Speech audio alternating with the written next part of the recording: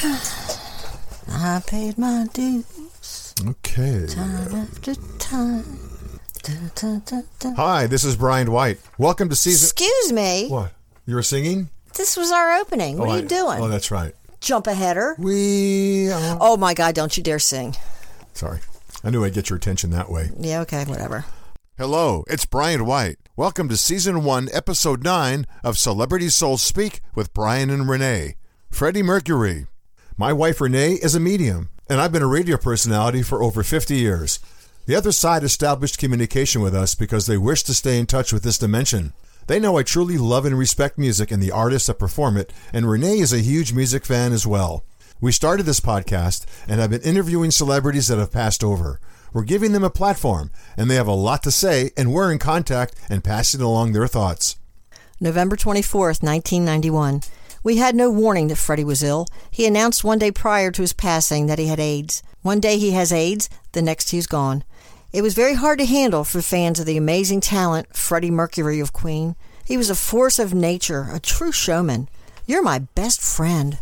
Freddie says, "There's such a stromish. I'm listening to everybody get excited. What's happening? Is this a show? What's happening?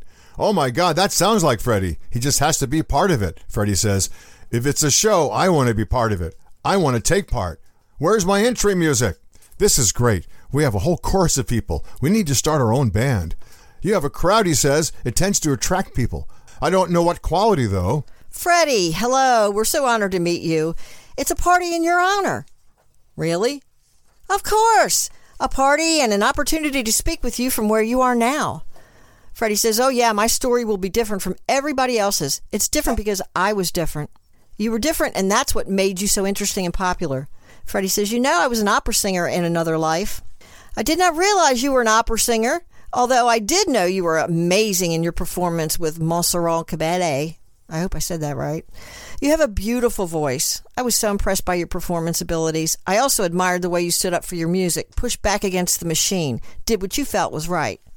Freddie says, "I was always going to do what I was going to do, regardless of what the record companies told me to do. But some of the others that you hear, there was no protection and no one to look after them. It felt like you were being taken advantage of repeatedly. The music suffered in that type of environment. The music suffers because it torments the artist. It's a shame with the new ones that are coming up now. I don't know if you listen to any of them, but it's the same old story. They're being tormented and they're leaving early. If you look, we're seeing scads of them come in here at 20 and 21 years old. It's a bit of a scandal, you know, how you heap awards on people in order to get them to produce more, and then they're working 21, 22, 23 hours a day. You can't do it. No one's a machine. You have to be able to say, let me sleep, let me eat, let me go and do something different. There's no opportunity to create. Musicians are passing over and telling us, now that I'm here, let me tell you what I did, what I know. I have a load of information, a load of things that might help you. I think you already know so much." "We are just getting started and would love your guidance." Freddie says, "Are you talking to those who are in Cream?" "Not yet. They have not contacted us yet." Freddie says, "There's something to think about. And what about those who have backed up Janus, the holding company?" Freddie says, "Exactly. Have you thought about them?" "No, but Ginger Baker with Cream just passed away in 2019 and Jack Bruce in 2014. Cream was on the cutting edge of the new music, and of course there was Eric Clapton, who is still with us here on Earth. 3 of them made all that music. I can't believe it to this day. There were 3 of them in that band that made all that music together, just 3 of them." Freddie says, "The level of musicianship, don't you think it's amazing?" "Yeah, and they were only together for a short period of time, very short period of time, like 2 years. What an impact." Freddie says, "What an impact. I've been listening to Chuck Berry. Do you know him? Chuck Berry's one of the greatest guitar players ever. He passed away in 2017. He was 89. No, we haven't spoken yet." Freddie says, "These musicians have so much to say.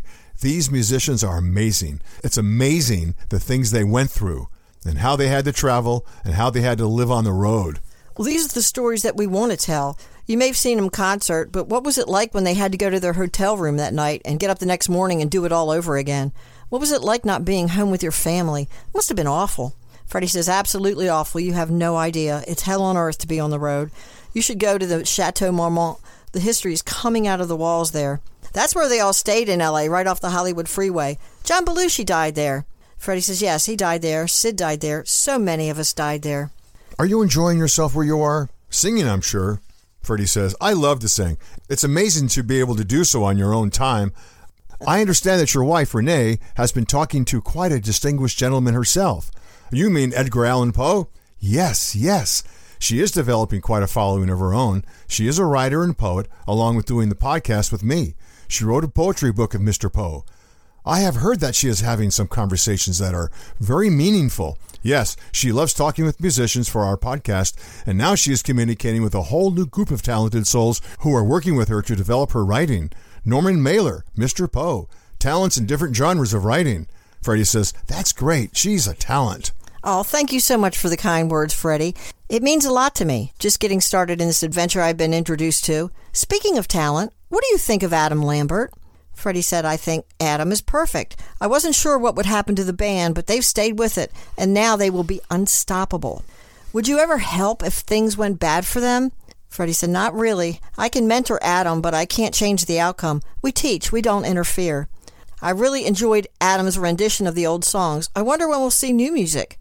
Freddie said, I would expect new, otherwise it would just be a cover band, really. Anything you want to say to the world, Freddie? You want to know what the real story is? I was just a guy. Gay, not sure. I was just in love. Doesn't matter with which sex. I went both ways. Doesn't matter. Just matters how that person makes you feel. You've given us so much here today, but there's so much more to discuss. May we contact you again? Freddie says, well, if you can stand me for that long, I suppose I could tell you a few things that you might not know that could make your balls shrivel and your hair fall out. Just ring me anytime you like. I'm available at a moment's notice. Or a simple Her Highness has arrived. Works for me as well. Only you, Freddie. Thank you so much. You inspire me. Hope to speak soon. Thank you, Freddie. Thanks for joining us. Join Celebrity Souls Speak on Facebook at facebook.com/The Celebrity Souls Speak. And check out Renee's blog at commonsenseinwilmingtonnc.blogspot.com. Sense spelled CENTS.